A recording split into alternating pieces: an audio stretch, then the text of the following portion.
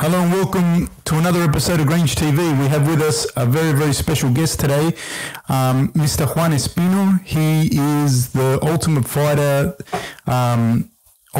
winner. He's won his last two fights in the UFC. He was on the show when Rob coached it, where I was present. And we're going to do it a little bit different. We're going to do it in Spanish and in English. So at some points, if I'm going to translate in Spanish or Juan is going to speak in English, which we're going to try and do this a bilingual podcast for the first time. Usually I'll give a whole spiel of all what the people have achieved, but this time I won't. So Juan, muchas gracias por estar aquí con nosotros. Grange TV, Juan ganó el show El Ultimate Fighter cuando Robert Whittaker era el coach ahí. Yo tuve mucha suerte de poder haber acompañado a Rob y Juan estuvo en nuestro equipo.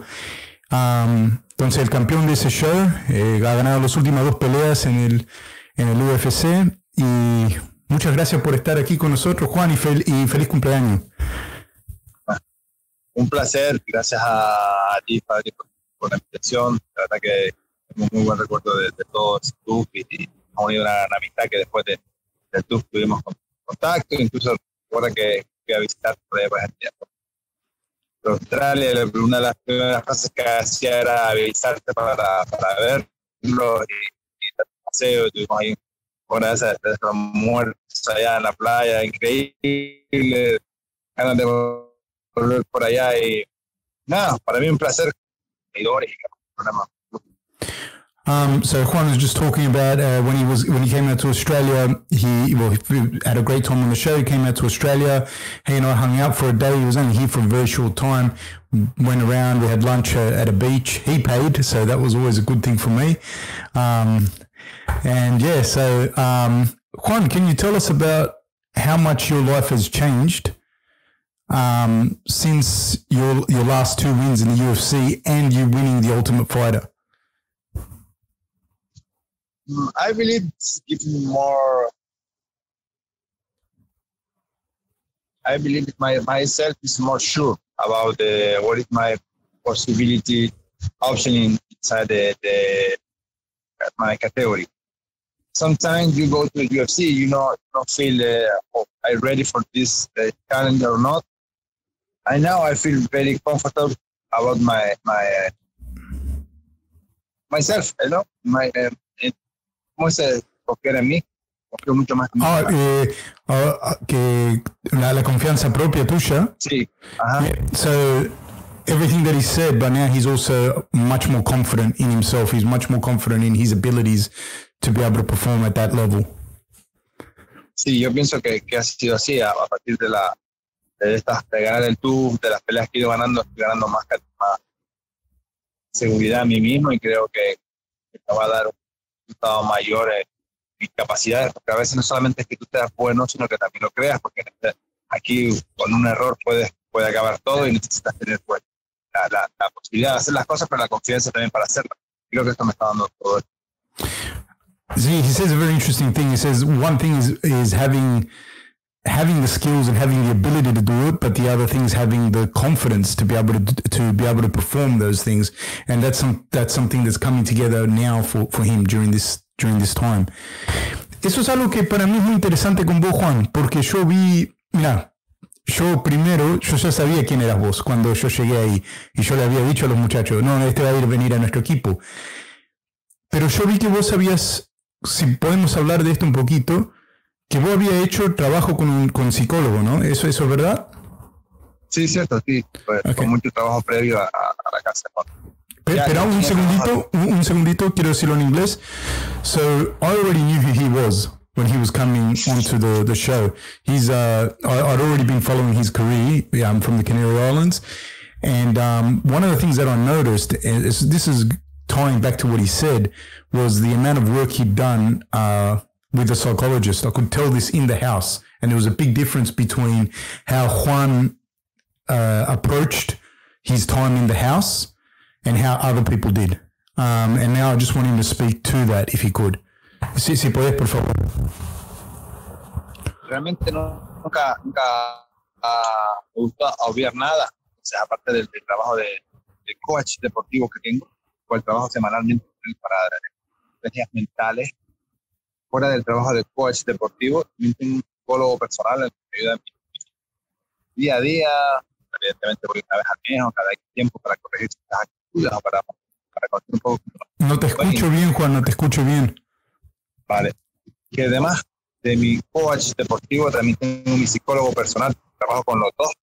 Tenés, okay. O sea, tengo las dos opciones. Tengo el coach deportivo, que es la persona que se ocupa de darme las estrategias técnicas mentales, pues, digamos, la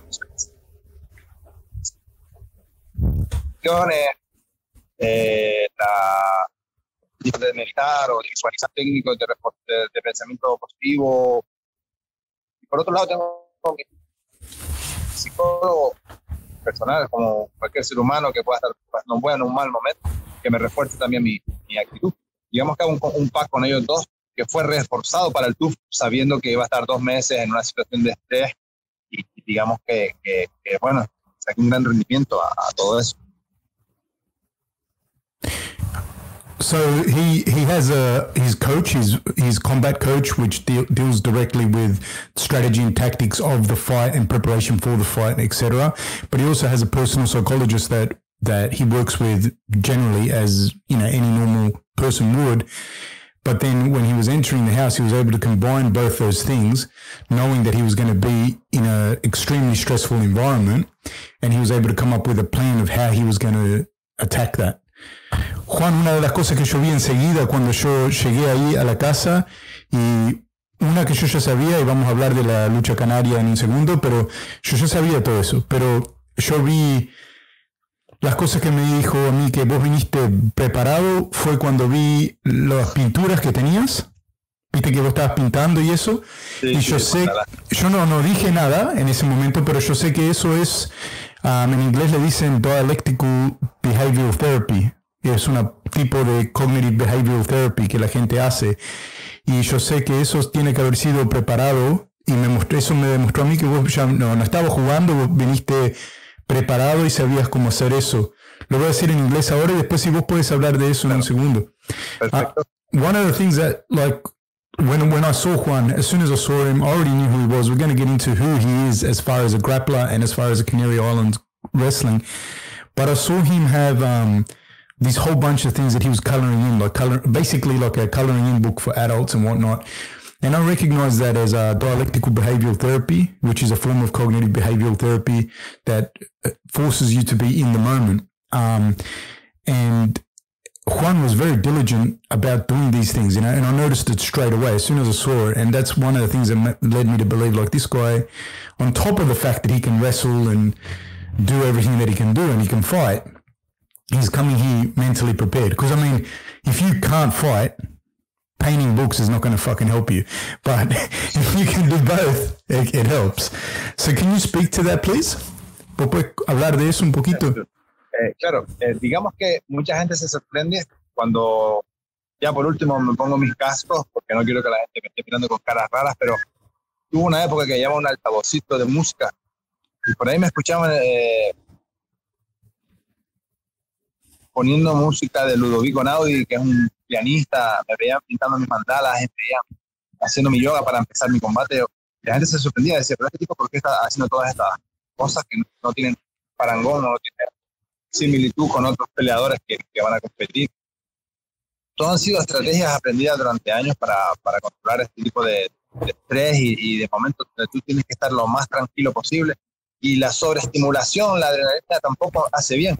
Entonces, digamos que he ido probando diferentes formas y el tema de los dibujos y mantener mi mente centrada y en el aquí y en el ahora me ayuda muchísimo más a ser un peleador y no a esa bola en la que se envuelve uno previo a una pelea de vamos, un mensaje de una música repetitiva con algo con mucha estimulación y que te ahí a una pelea inconsciente. Yo entro con una visión panorámica de la pelea, con una distancia mucho más correcta.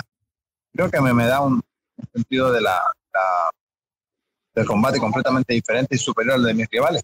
Y yo le tenía mucho respeto por eso no quise obviar nada cuando fui al programa del Tour, porque yo quería ganar ese programa. Lo tenía mecanizado en mi cabeza que no podía ser de otra manera. Evidentemente todas las peleas pasan y uno sabe cómo van a ir, pero yo no quería por mi parte obviar nada ni dejar nada sin trabajar. De todas las formas correctas, llevé fotos positivas, digamos que era mi momento y quería aprovecharlo, por eso no ninguna posibilidad de dejar fuera cualquier cosa que pudiera ayudar. So the strategies that he had employed were things that he's had over many years, over a long and illustrious career that we're going to get into in a second, and a lot of that, like, is to help him be in the moment, the coloring in, the cognitive behavioral stuff. So at one point he would play, before his fights or before his competitions, he would play classical piano, do yoga in just before the fights and that. And it wasn't something that people could relate stylistically to what other fighters did in preparing for a fight, but it was something that helped him to not become overstimulated and so be able to perform at his optimal level, create the correct distance, create the right the mindset. And he says it allows him to go into the fight with a panoramic outlook to what's going to occur, as opposed to, you know, being overstimulated and adrenaline pumping and whatnot. He also saw tough as like a very special opportunity for him, and he wanted to leave no stone unturned. And he came in, man, I'm telling you, he came in super prepared. Like, I've been around a lot of athletes competing and in a lot of different sports, and Juan was probably one of the most prepared people that I've seen, like by fucking far, not even close. Dije nomás que yo he estado con muchos atletas en diferentes deportes y no, te digo la verdad, y no te lo digo porque estás aquí vos así para que seas mi amigo, no he visto nadie que se haya preparado así de esa manera. No, yo nunca he visto así. Si quieres te digo la verdad. Y yo he trabajado con atletas en el rugby, en diferentes deportes vale que no los vi tampoco 2 meses en cuarentena como estaban ustedes, pero sí nunca no vi gente así, preparado así. Eso, ¿de dónde vino eso, Juan? Where did that come from to prepare yourself to that extent? Bueno, eso han sido, como te dije, los años trabajando con coach y con psicólogo.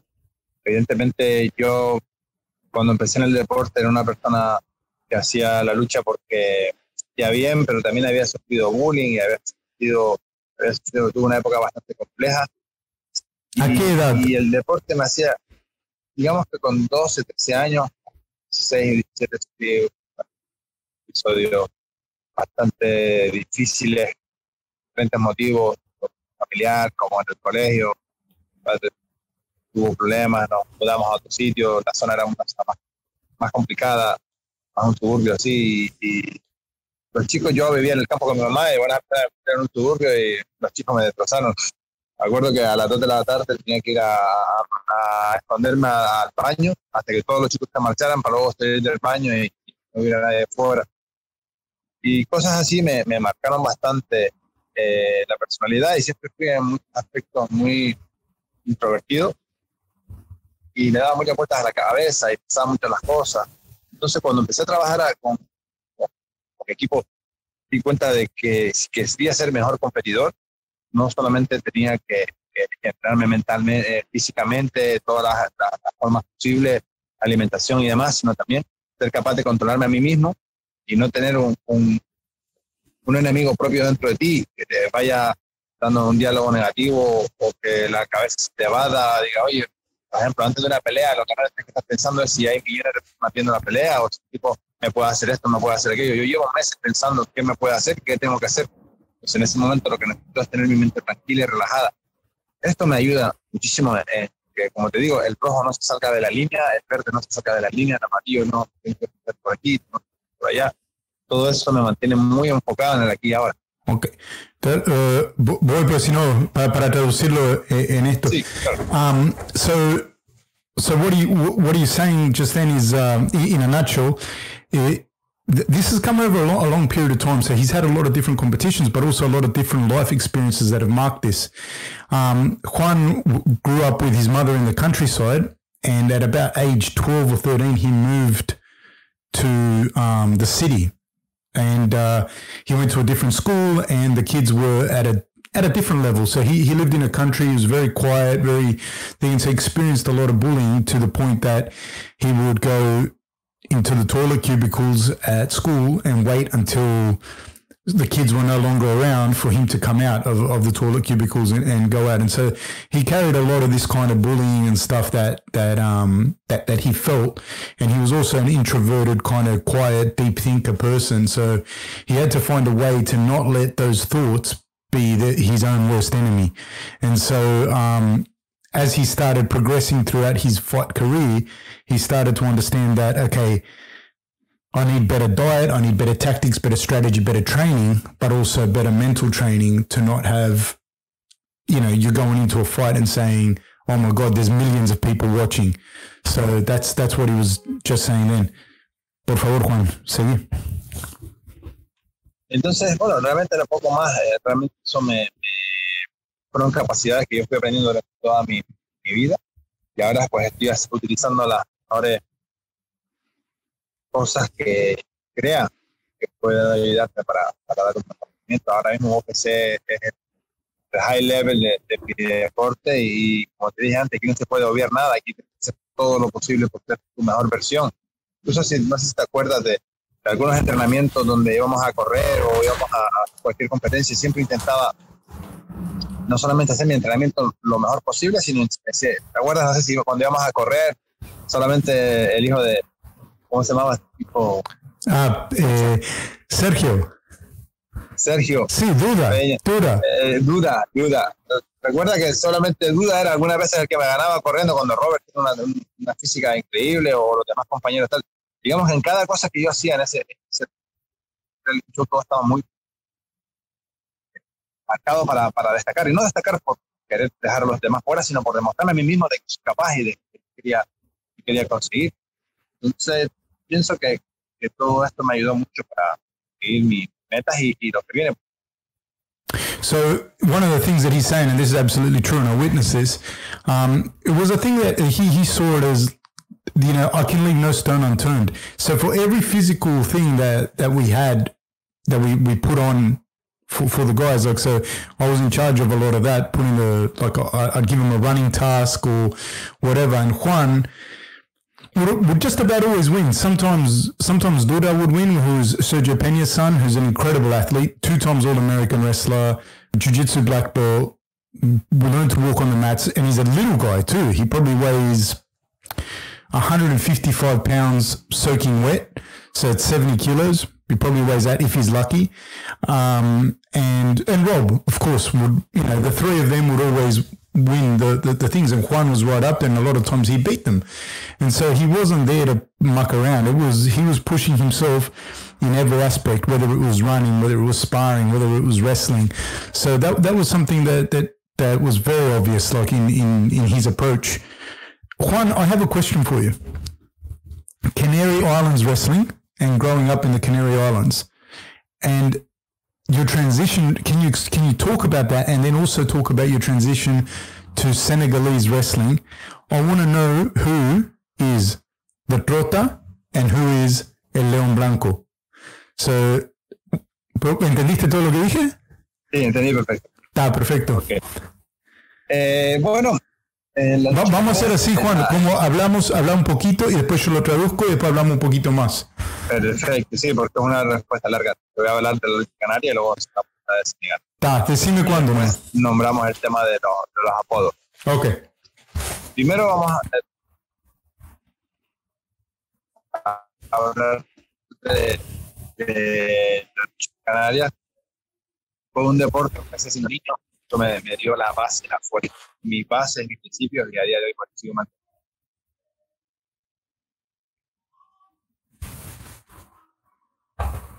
Hola, pero Juan se cortó. Muy fuerte. Se cortó, Juan. Vale, empezamos de nuevo. Perdona que es que en esta casa hay poca cobertura y a veces sucede que no se escucha bien, así que no pasa nada, lo repito, lo corto, lo pegas como quieras. Sí. La lucha canaria fue donde yo empecé. La lucha canaria me lo dio todo en el aspecto económico, en el aspecto físico, fueron mis bases, mis principios. Hay hay una competición semanal donde luchas contra varios oponentes y ahí solamente vas a derribar a tu rival. El nivel es muy alto porque se gana bastante dinero. Hay profesionales que pueden ganar hasta, bueno, yo llegué a ganar $10,000, bueno, $12,000, $13,000 mensuales durante una temporada entera, que son 10, 12 meses. Es un económico bastante. ¿Euros? ¿10,000 euros? 10,000 euros mensuales. Estamos hablando de mucha plata. Entonces, claro, imagínate dejar eso a un lado para ir a ver si tienes suerte en MMA, o dejar eso a un lado para ir a ver si tienes suerte en lucha senegalesa.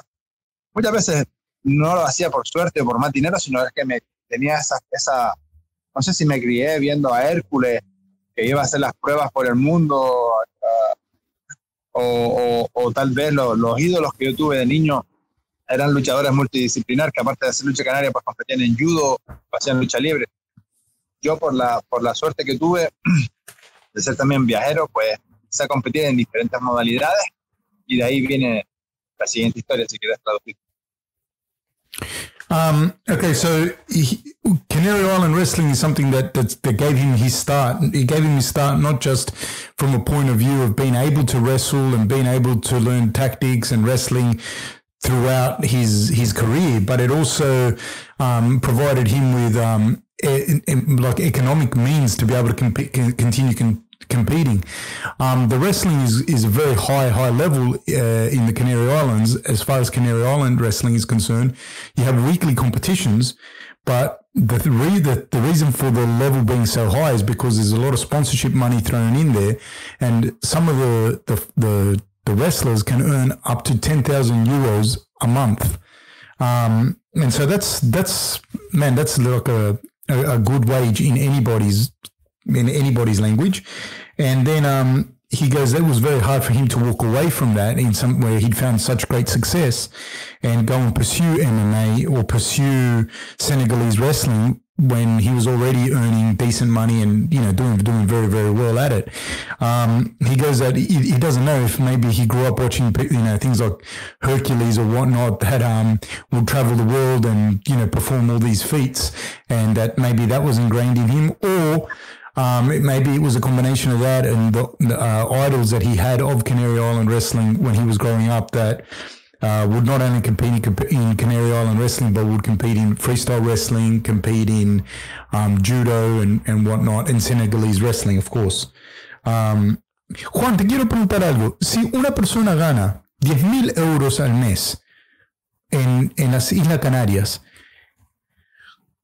eso es plata, es como una persona, por ejemplo, si en Australia una persona gana $100,000 australianos al año, esa persona vive bien, pero no es rico. Desconozco cómo son la economía en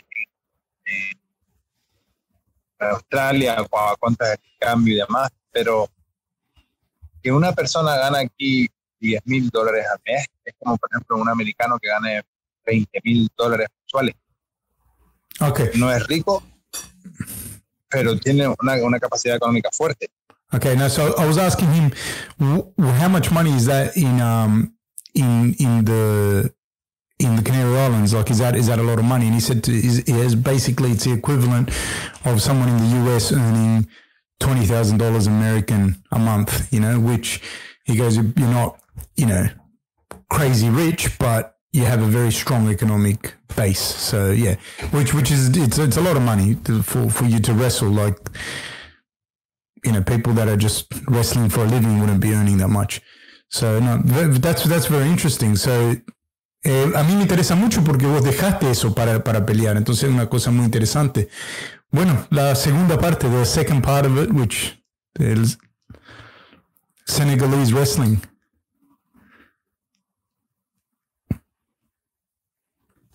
Como te digo, yo me crié en una escuela de luchadores multidisciplinares, donde ellos empezaron haciendo lucha y Canarias iban a competir sambo a Rusia o hacían judo en Japón, competían lucha libre en Estados Unidos, y yo me crié con esas leyendas, con esas historias. Era niño, yo no lo viví, pero me llegaban esas historias.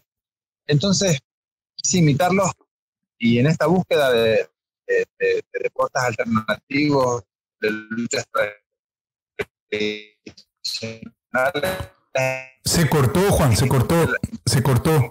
La lucha senegalesa, yo aluciné. Sí, en esa búsqueda de diferentes modalidades, un amigo mío que se llama Pepe me mostró la lucha senegalesa y aluciné. Es un deporte como una lucha, no vi nunca en el mundo nada igual, porque no solamente se lleva la parte técnica, física y mental al combate, además de que el combate es una especie de lucha libre con boxing de knuckles. La repercusión que tiene en el país es increíble. Los mejores cantantes del país van a actuar a las previos de la pelea. Los marabú, brujos, vudú, o como le quieran llamar, líderes religiosos tienen parte activa en los previos al combate, en las danzas, en los rituales. Digamos que es una amalgama de la sociedad senegalesa que están vinculadas directamente al combate. Además de que el combate ya por sí es increíble. Un free wrestler con bare knuckles es un show. Además, imagínate cómo pueden ser esos senegaleses de 2 metros, 160 kilos, con una musculatura increíble. Es un espectáculo brutal. Si a eso le suma que los mejores cantantes del país están allá, el tema del misticismo, la brujería y todo esto, hacen un espectáculo sin parangón. Y yo pienso que eso a mí me sedució de una manera increíble. Y ahora puedo seguir segunda parte porque esto es más largo. Okay, digo esto. So he says he grew up in a multidisciplinary school of grappling. So his predecessors would compete in Sambo. They'd travel to Russia to compete in Sambo. They'd travel to the United States to compete in freestyle wrestling, to Brazil to compete in jiu-jitsu. So he grew up listening to all of those stories. And whilst growing up, he didn't take part in it. He grew up listening to them and listening to that almost folkloric type of situation. As far as Senegalese wrestling was concerned, he goes, it's something that really interested him immensely, because it wasn't just the physical wrestling per se. There was a whole amalgamation of Senegalese culture there. Like you have the country's top singers there. You have, witch doctors and religious figures. You have an amalgamation of Senegalese culture. He says it's a brutal spectacle. It's basically wrestling with bare knuckles. And I'll tell you this, because I already knew him. I didn't know him, but I knew of him because I'd seen Senegalese. I'd seen him. They called him the White Lion. So in Senegal, so I'd seen him wrestling, and I'd seen him do Canary Island wrestling. So I'd seen the documentaries, and then when I got into the house. And he was there because like you don't know who's going to be there as one of the coaches. I didn't know, but as soon as I walked in, I went, "Oh fuck, that's that guy. That's the White Lion." And I said to Rob and the others, I said, "That guy there, he's the White Lion. He's blah blah blah blah blah." And I told him who he was, and Rob didn't give a fuck. He didn't know who anyone was. Nothing bad about Rob. He wouldn't follow because he was quite obscure. And I said to Rob, "They're not going to know." Gastelum's coaches aren't going to know who he is. I want to get the best striker, who at the time was Anderson Silva in the heavyweights. And I said, they're not going to know who he is. We'll pick Anderson first and we'll pick Juan second because I don't think they're going to know who he was. And I was right. We picked Anderson, so we had the best striker. And then we picked Juan. Solo lo digo en español para que la gente que esté yo traducí todo lo que dijo Juan y ahora dije, cuando nosotros llegamos a la casa, nosotros los coaches no sabíamos quién iba a estar. Y enseguida que llegué yo te vi. Y yo le dije a los otros, este es el León Blanco, el que le dicen el León Blanco, y conté todo el tema porque yo ya he visto, yo miro mucho, viste, los documentales, todo, yo ya sé quién son la gente que anda en eso, pero nadie más sabía. Y Rob no sabía, no tenía idea. Y yo dije, no, este lo quiero en nuestro equipo, pero quería el mejor. Yo sabía que ellos no iban a saber bien quién eras. Y yo dije, quiero el mejor striker y los mejores luchadores en nuestro equipo. Entonces, si nosotros agarramos a Anderson, ellos van a agarrar a otro porque no te van a conocer y nosotros le vamos a agarrar a Juan. Entonces, eso fue lo que pasó. Pero yo ya sabía que era el León Blanco porque yo había visto la lucha del Senegalese wrestling. Así. Y bueno, vamos a seguir con lo que estabas diciendo vos. Sí, claro. Entonces, tuve una llamada por probar ese deporte increíble. Hice todo lo posible. Fue muy difícil llegar a hacer ese gato, que no vienen ahora. Habían bastantes limitaciones en aspectos, pero... No te escucho, Juan, no te escuché. Perfecto, vuelvo. No era tan fácil poder luchar en Senegal, dado que nunca luchó nadie que no fuera africano. Incluso era muy difícil que luchadores de Gambia, bueno, tal vez Gambia sí porque es frontera, pero luchadores nigerianos, luchadores de otros países africanos pudieran competir ahí, porque el nivel era bastante alto y porque es un deporte muy cerrado, donde las tradiciones hay que respetarlas mucho. Imagínate un europeo, un luchador blanco. Fue muy complicado. Pero yo dije, bueno, no pasa nada si no me dejan competir, yo solamente quiero ir a entrenar. Y les sorprendió porque nadie se había preocupado tanto por querer aprender su deporte. Cuando hice mis primeros entrenos, la gente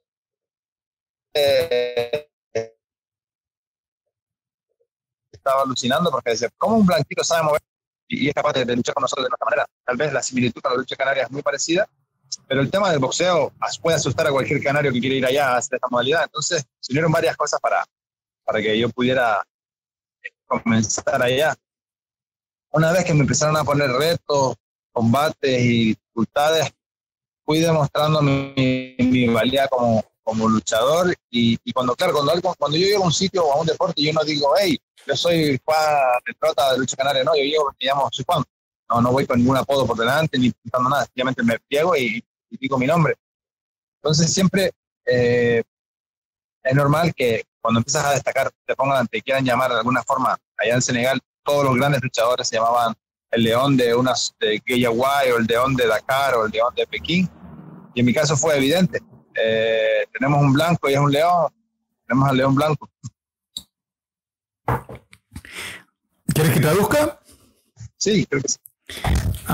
He goes, it was quite complex to get in there because he was the first European to compete in Senegalese wrestling. There'd been no other Europeans. They'd had other Africans, ¿sí? Otros africanos, sí, ¿no? Yeah, they'd had other Africans. Pero no tenían fácil porque, aunque pensamos que África está tan unida, date cuenta que los franceses y los italianos tienen diferentes culturas, pero si te vas a un ruso y a un moldavo, digamos, un francés y son países diferentes, tradiciones, religiones. Entonces, entre ellos también, siendo africanos, también hay diferencias tradicionales. Por eso era mucho más complicado para mí, para un nigeriano o un tipo de Cabo Verde, le cuesta mucho. Te digo, son pocos peleadores los que no son senegaleses como tal. Y blancos ninguno. He goes, it's still very rare, even amongst Africans. There's still like a lot of, because it's in Senegalese wrestling, that type of Senegalese wrestling, it's entrenched, like cultural and traditions and whatnot, religious stuff are entrenched in the battle, in the competition. So he goes, it was still extremely rare to see a Nigerian or Cabo Verde or anywhere else, let alone a European. You didn't get to see Europeans there. So when he got there, he said to him, it was quite complex, and he said, can I compete? Can I? And they said, well, look, it's a bit difficult, blah, blah, blah. So he said, look, no problems. I don't need to compete. I just want to train. And he started training there, and they started to see that, well, hold on a second. Now, this guy can move quite well.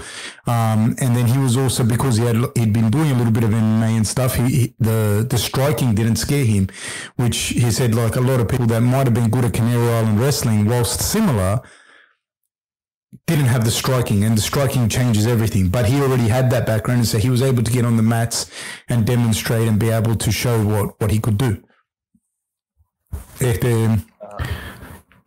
Y entonces, and that's how he got the white lion, because everyone else was a lion from a region of Senegal, and he was obviously a European and white, so they named him the white lion.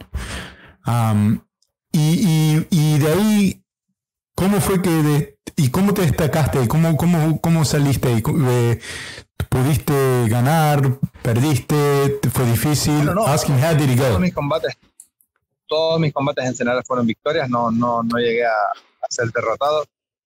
Tal vez noté la dificultad de poder progresar en el ranking. Iba con un récord de 7-0. Pero llegado el momento vi que las grandes oportunidades o los grandes combates contra los tenores, que se llaman allá, los campeones o el top 5, no se me daba la posibilidad de pelear. Entonces, ¿por qué? No sé cuál es el motivo realmente. Porque no había gente internacional, así. ¿Tú crees que no querían que...? No existe. Y bueno, igual no. Y lo dijera, te lo diría en persona, pero no lo voy a decir por un medio de comunicación donde la gente puede malinterpretar lo que sucedió allí. Digamos que no sé cuál fue realmente el motivo por el que no pude progresar. Y eso me desencantó. Uno está compitiendo para llegar a ser su mejor versión, y cuando te limitan, quedas como con ganas bueno, que no, estoy entrenando, me veo bien, estoy en entrenamientos con gente fuerte. ¿Cuál es el motivo por el que no puedo pelear contra Bazooka o contra Tyson, un bombardeo, o los grandes luchadores de acá? Entonces, bueno, llegó un momento en el que dije, bueno, toca seguir caminando y toca seguir haciendo lo que me gusta. Vamos a empezar a dedicar el esfuerzo y el tiempo que estoy haciendo senegalesa en esta modalidad. Juan, ¿y ganan bien la gente ahí en Senegal te digo, en términos así? Millonarios. ¿En serio? Millonarios. Millonarios. El campeón por pelea gana lo mismo que puede ganar un campeón de UFC. ¿En serio? Sí. Mira, bueno. Una pelea de 400,000, 300,000, 500,000. ¿Dólares americanos? ¿Dólares americanos? Los dólares americanos, pero que estamos hablando de un país.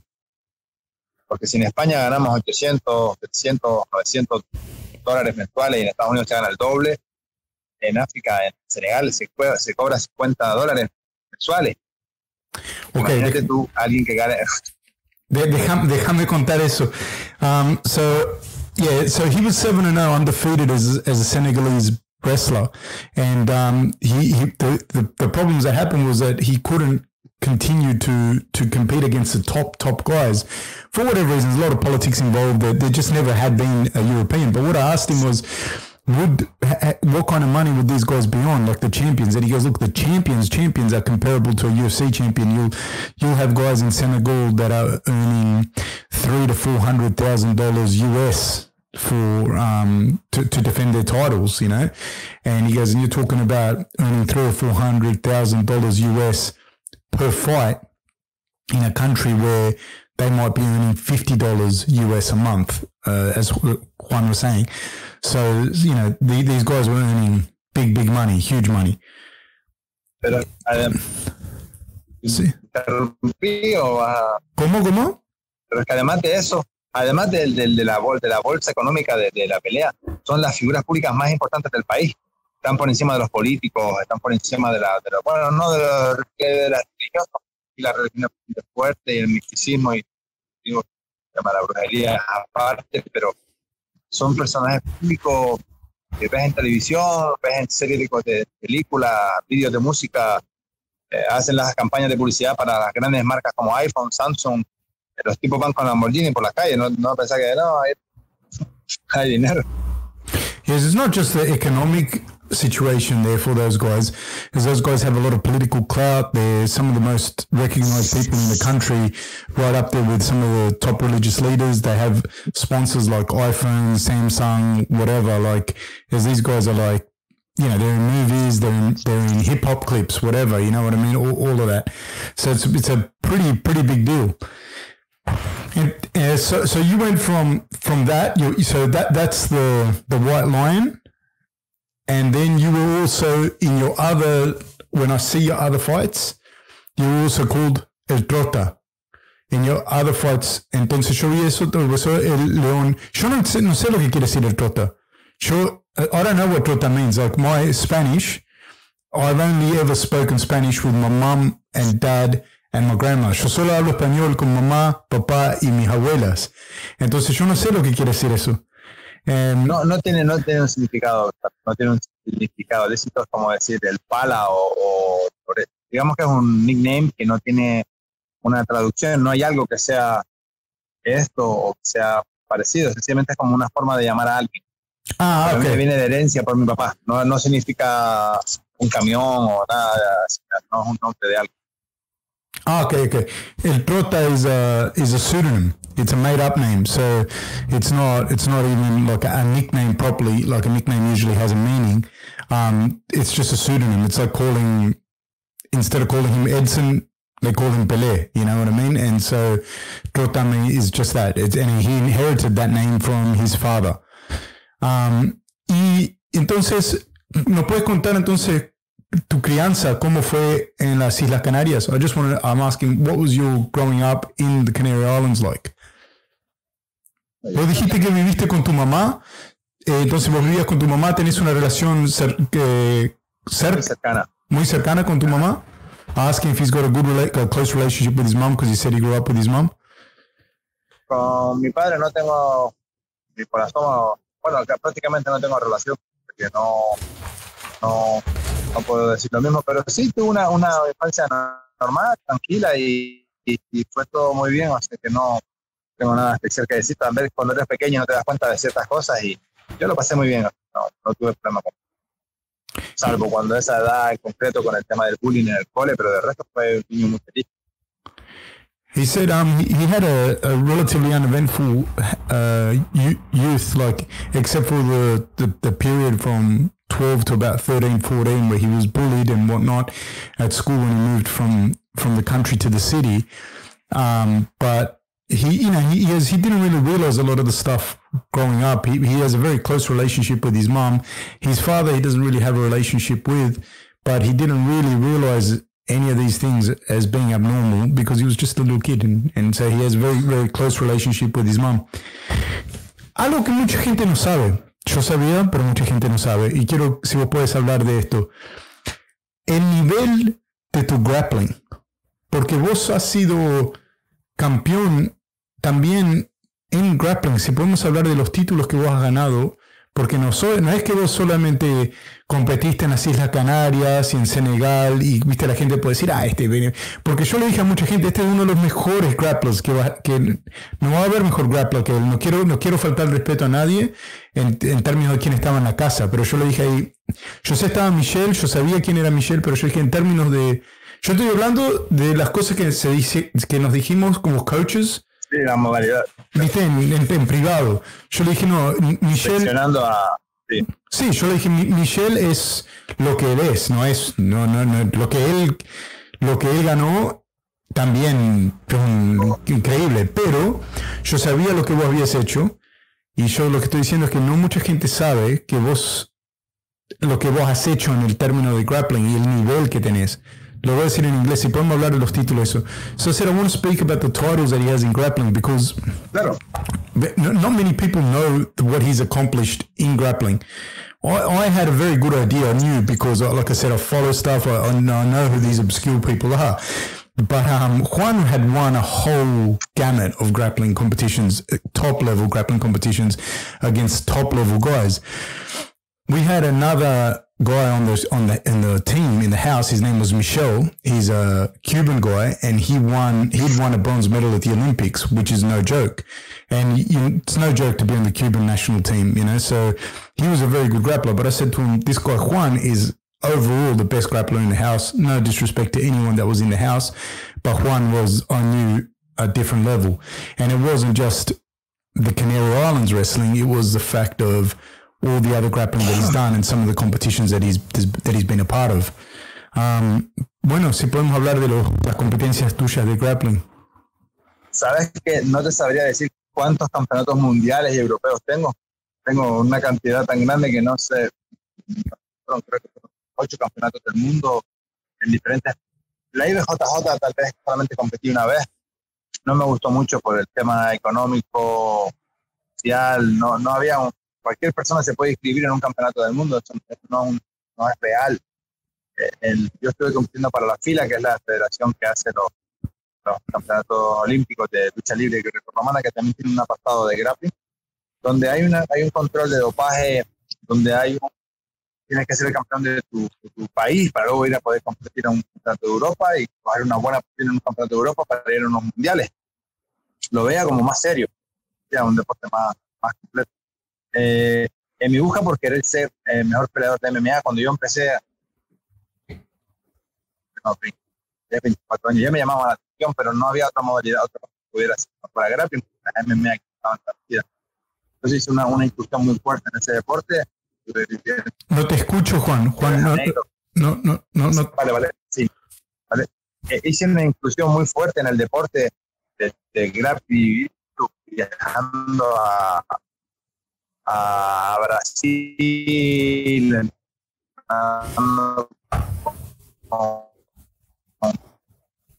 top level.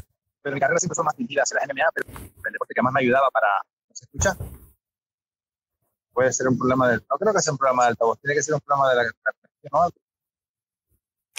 Yo a veces te escucho bien, perfecto, y a veces se corta y no te escucho. Creo que es la internet, ahí no sé cómo está. La internet aquí es muy mala, es un desastre. ¿En las Islas Canarias? No, en esta zona concreta de casa. Yo, bueno, aquí donde vivo y no tengo otra cobertura. No bueno, puedo hacer gran cosa. Seguimos con lo que estás diciendo. No, llevamos casi un rato, sé que. Sí. Como te decía, las MMA en España no estaban muy establecidas y lo único que estaba establecido era Jiu-Jitsu y grappling. Hice un gran viaje personal en crecimiento y aprendí muchísimo a entrenar con mucha gente buena y todo esto que mi nivel se disparara a nivel mundial.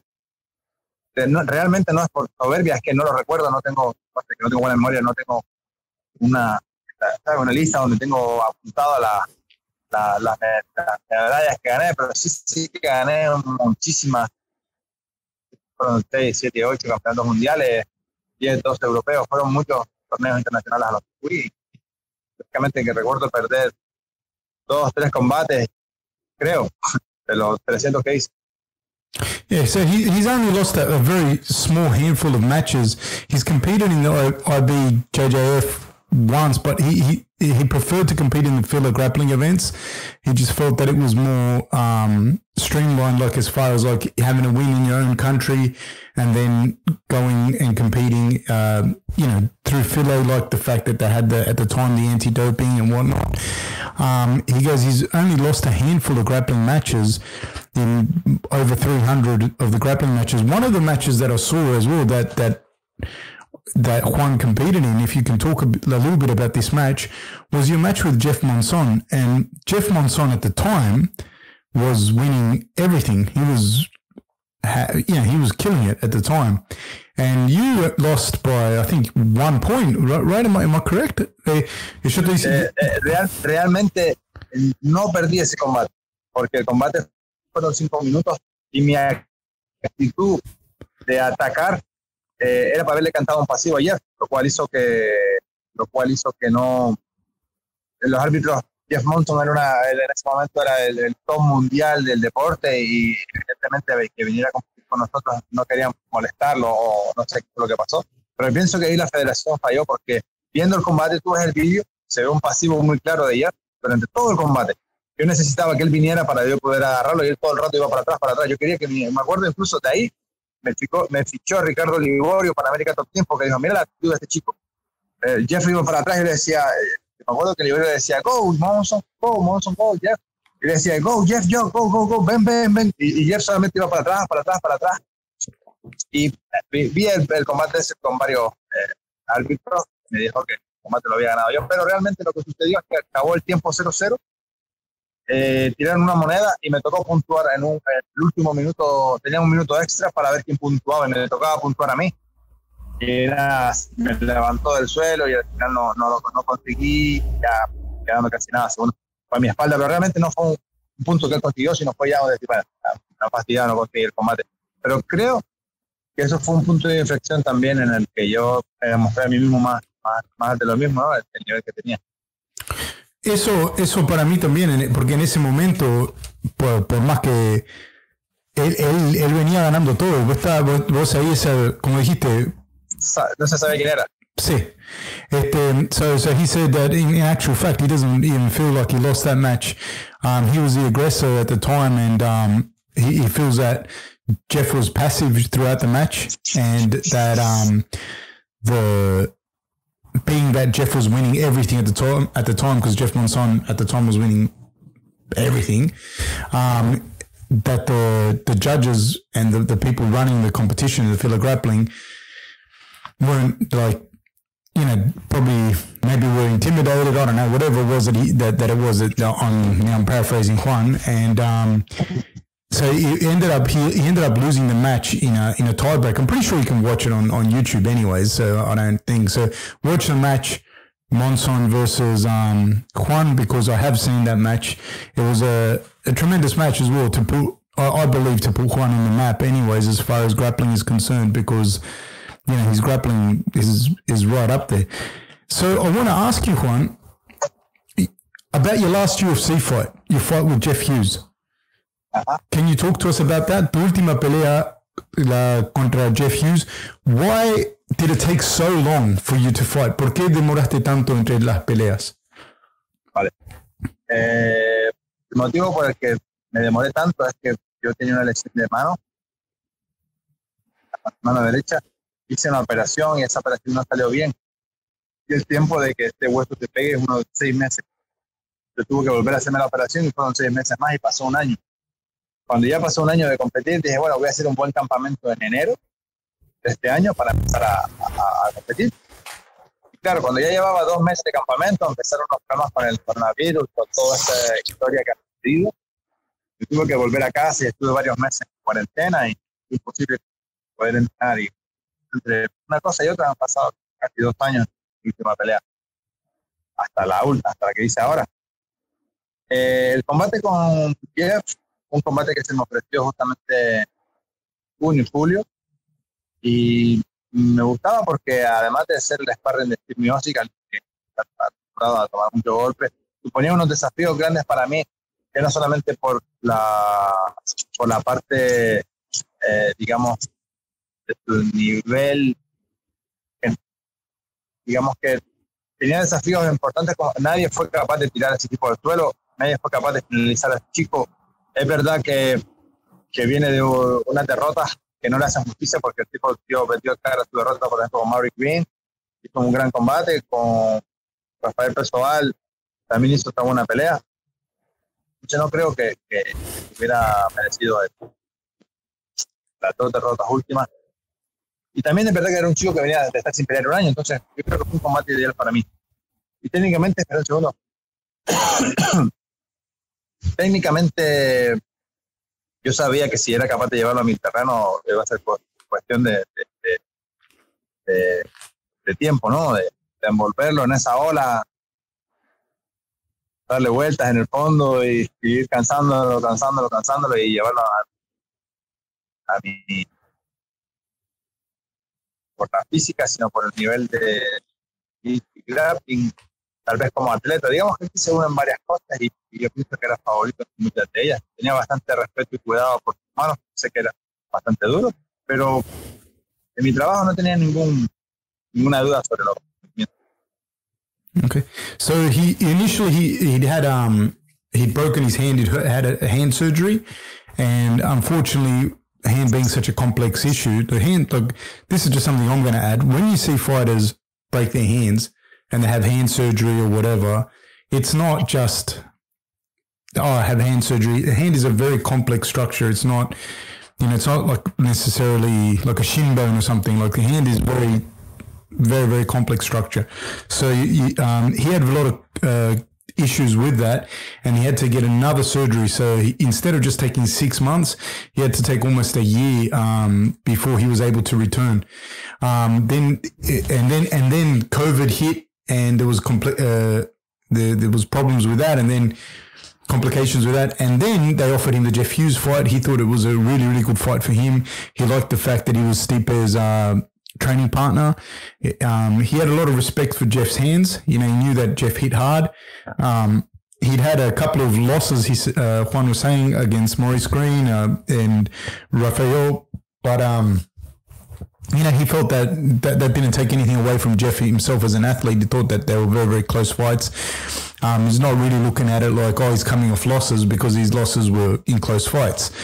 And then he didn't doubt that once he got his hands on him, he was going to be able to drag him into deep waters and into his game, which is the grappling game. And he felt that once he's able to put that rhythm on him and put that pace, that he was going to be able to get the win. Entonces, Juan, ¿qué es lo que viene ahora para vos? ¿Con quién quieres pelear? ¿Cuándo quieres pelear? So what's next for Juan? Who do you want to fight? When do you want to fight? Yo estoy dispuesto de combate. Estoy dispuesto para pelear pronto. Ya he hablado con los matchmakers, estamos buscando pelea y cuanto antes posible mejor. Me gustaría, date cuenta que la categoría de pesos pesados es mucho más rápido que cualquier otra. Con 2 peleas te pones top 15 y con 1 o 2 más te pones en rankeado ya para el cinturón. Entonces, estoy buscando, y no para esta, por lo menos para la siguiente, ya un gran desafío, un gran nombre de peleadores rankeados 15 o gente como pueda ser el amigo Taito Ibaza, que es alguien que llevo buscando un tiempo para pelear con él o otro. Pero él no está más, él no está más. Sí, volvió. ¿Volvió? Ah, ok. Ha vuelto a traer a pelear contra Stefan Struve. Él va a pelear contra Yo no vi eso, no sé que no vi. Sí, pelea en el UFC 254 ahora cuando Khabib contra Justin. Pelea Stefan Struve y Taito Ibaza. Incluso estoy como alternative. Es posible que suceda algo y poder aceptar ese combate. Y tal vez no voy todavía buscando el top 5, top 10 como Volkov o gente así. Porque, hombre, me gustaría mucho hacer un combate contra Luis Roaring, ya que es no sé, sería como un sueño ser capaz de pelear contra alguien que fue una persona que yo seguí durante años. Pero entiendo que eso todavía no es posible, a menos que UFC sea capaz de hacerlo. Pero sí ando buscando ya un mayor desafío, porque cuando tuve la entrevista después de este combate, dije, ok, llevo tiempo fuera, ok, era un españolito, era la edad, cuando ya he demostrado que el tema de la edad no es el problema, es un tema de momento y ahora es mi momento. Es cierto que las peleas del TUF no cuentan, pero les recuerdo que prácticamente nadie me ha tocado la cara en 4 combates que he tenido para TUF. Penso Story es peleador de UFC, Margaret Green es peleador de UFC y estos 2 chicos a los que acabo de vencer son peleadores de UFC. A todos les he pasado por encima en el primer asalto. Entonces, si ustedes quieren seguir regalándome dinero, yo encantado, pero tal vez necesito nuevos desafíos más difíciles para que mi nivel pueda llegar más arriba. Es verdad que, repito, el tema de la edad no es un problema, pero tampoco quiero que pasen años mientras voy cogiendo gallinas muertas, y quiero grandes peleadores. So he sees the heavyweight division wide open as far as that. He knows that with two to 4 wins or something like that, he can be in the top 10. And he's already achieved that. He's already achieved those 2 wins. He wants to fight bigger names. He's looking at Taito Iwasa and Struve that are fighting. You know, he's happy to step in there and fight either one of them. He's also saying that he'd like a fight with someone like Alistair Overeem, someone that he's seen and watched, and you know I didn't use the word idolized, but I'm using that word idolized. I'm paraphrasing. I'm not a professional interpreter, so I'm just telling you the gist of what he's saying. And these are fights that he realizes that he's quite a few steps away from fighting Overeem as far as the ranking system, but he wants to fight, and he wants to fight quick, and he wants to fight as soon as possible. Another reason for that is he feels like, although they don't count the Ultimate Fighter fights themselves, he's won all his fights in the first round. Every single fight, he's barely been touched, and he just wants bigger fights. The quicker, the better. No sé si te traducí bien con el sentido que querías. Está bien.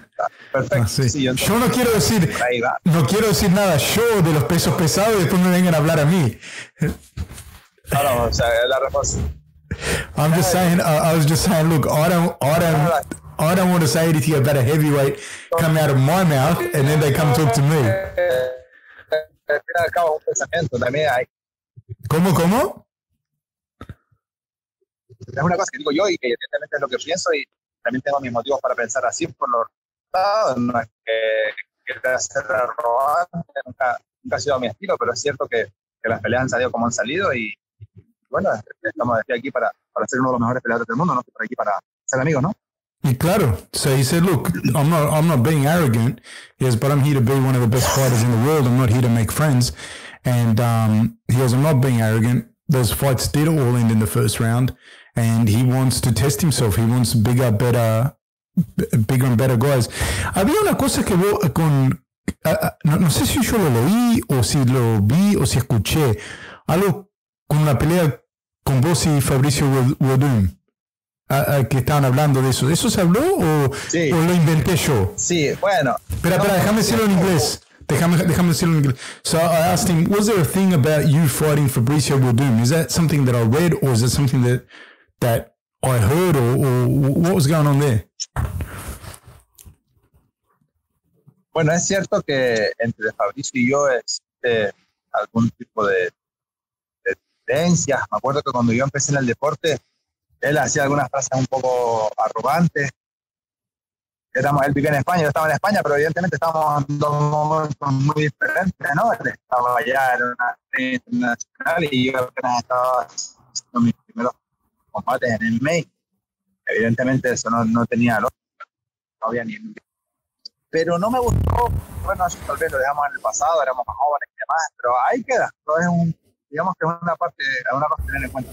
Lo segundo que pasó, bueno, yo lo vi y siempre lo saludé, nunca entramos juntos, pero la verdad que me gusta llevarme bien con todo el mundo, incluso con mis rivales, me gusta llevar bien.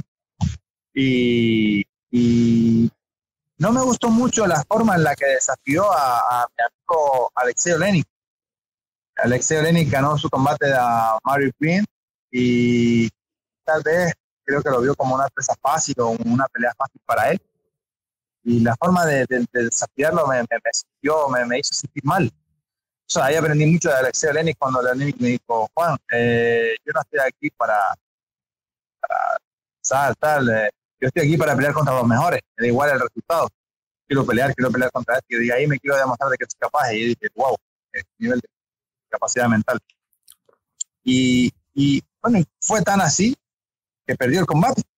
Fabricio había sido sancionado por dopaje durante un tiempo y cuando volvió el primer combate que pidió contra Alexei Oleinik, perdió ese combate.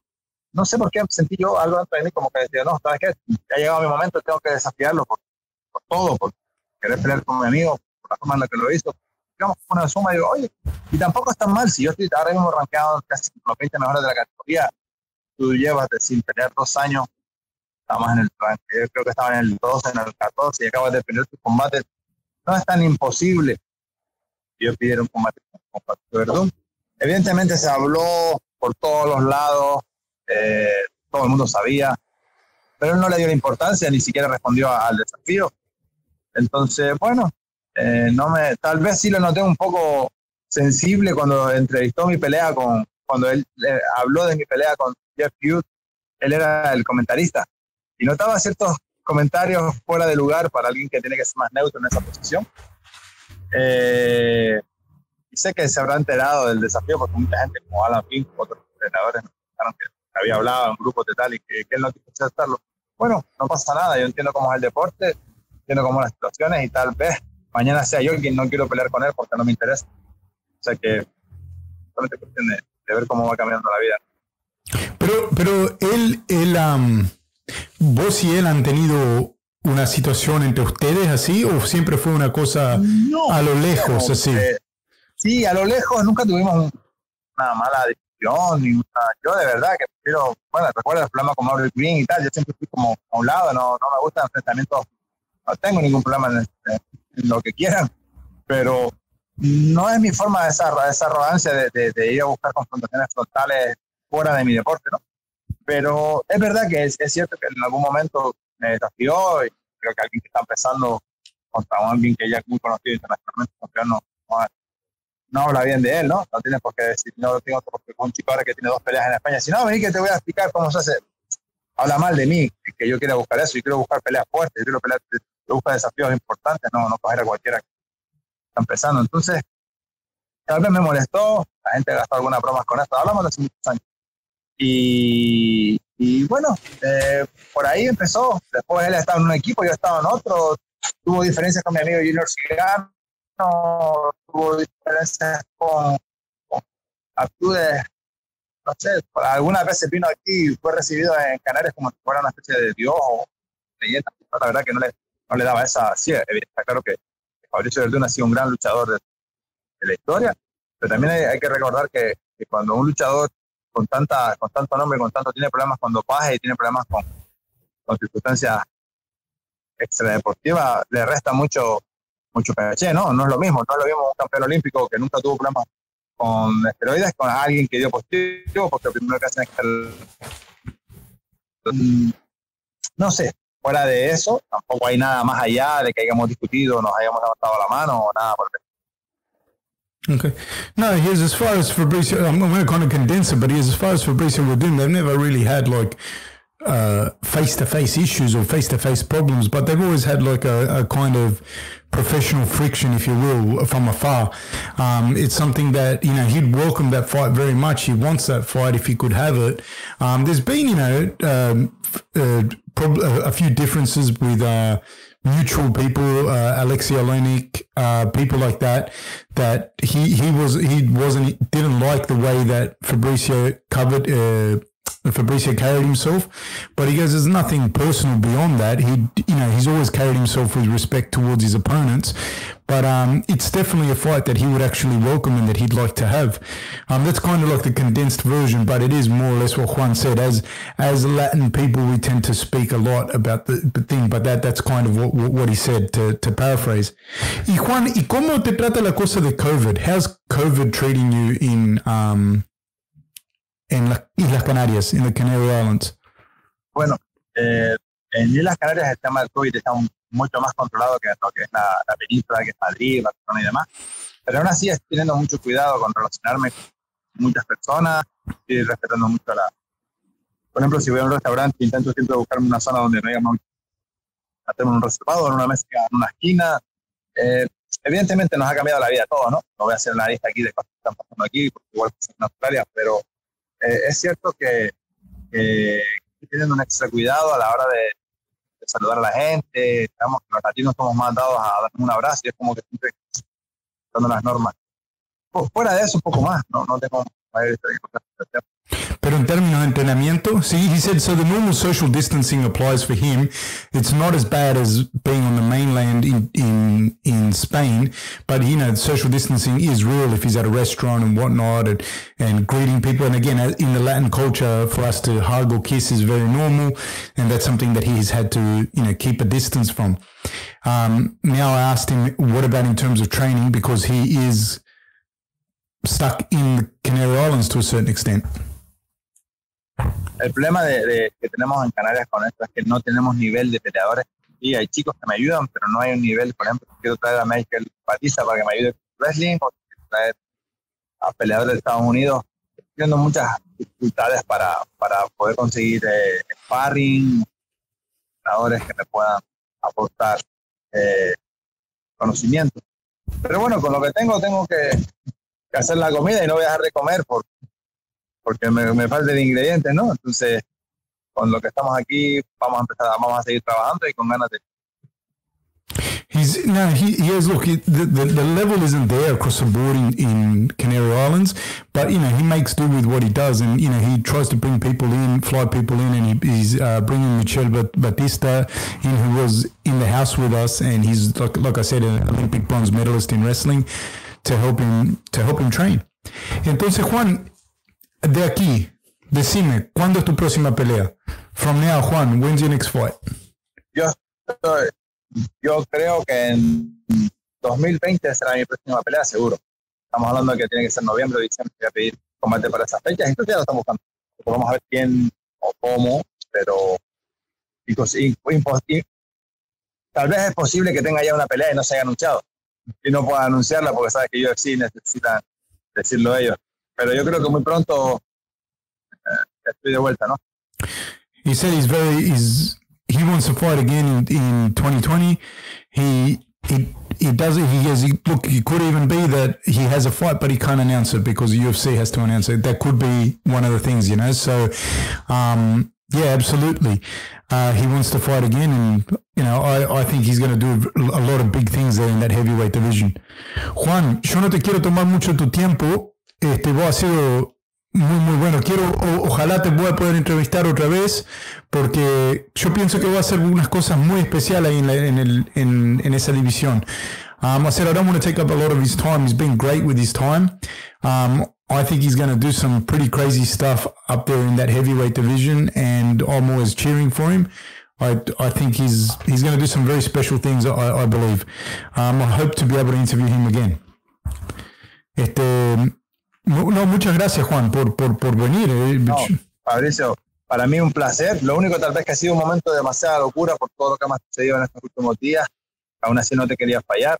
También te quiero agradecer por formar parte de todo esto. Acuérdate que me ayudaste con las cosas. ¿Te acuerdas que te dije, oye, por favor, necesito esta canción? Porque la trabajé mentalmente para salir a pelear. Quiero si me la puedes escribir para yo tenerla, yo leerla y acordarme.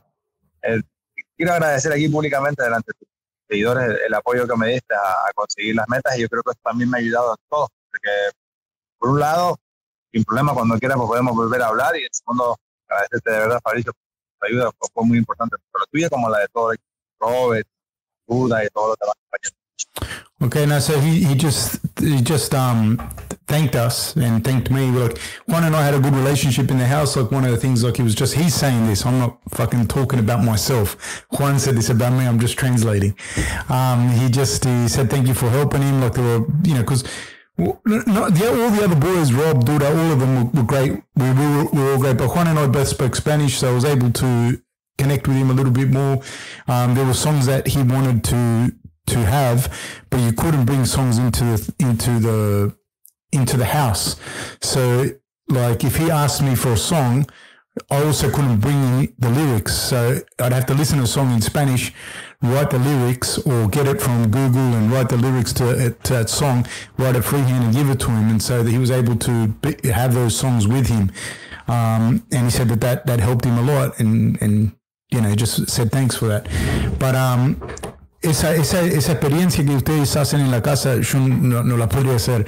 I'm saying the experience you guys do in the house, I'll leave that out. I'm not interested in that. That's a tough experience. Juan, mira, vamos a hablar otra vez. Yo no te quiero tomar todo tu tiempo. Yo sé que estás muy busy. Seguro. I'm saying we'll talk again. I don't want to take up all his time. The other thing, una cosa más voy a decir para que la gente sepa bien, just so people understand exactly where I'm coming from. Vos fuiste en España no es un deporte grande el MMA, y de ahí vos ahora estuviste en la tele, en los shows más grandes de España y todo. So Juan, after this second fight that he won, MMA is not a big sport in Spain, and he's been on like a whole bunch of big shows in Spain, the biggest television shows in Spain. Like, and so for him to be doing this interview with us is, it's awesome. I really thank him. Puse nomás en perspectiva nomás lo que vos has estado haciendo. Muchas gracias, Juan, man. Yo te aprecio mucho que vos viniste. De verdad, Fabricio, gracias a ti. Ya sabes, cualquier cosa por aquí nos vemos.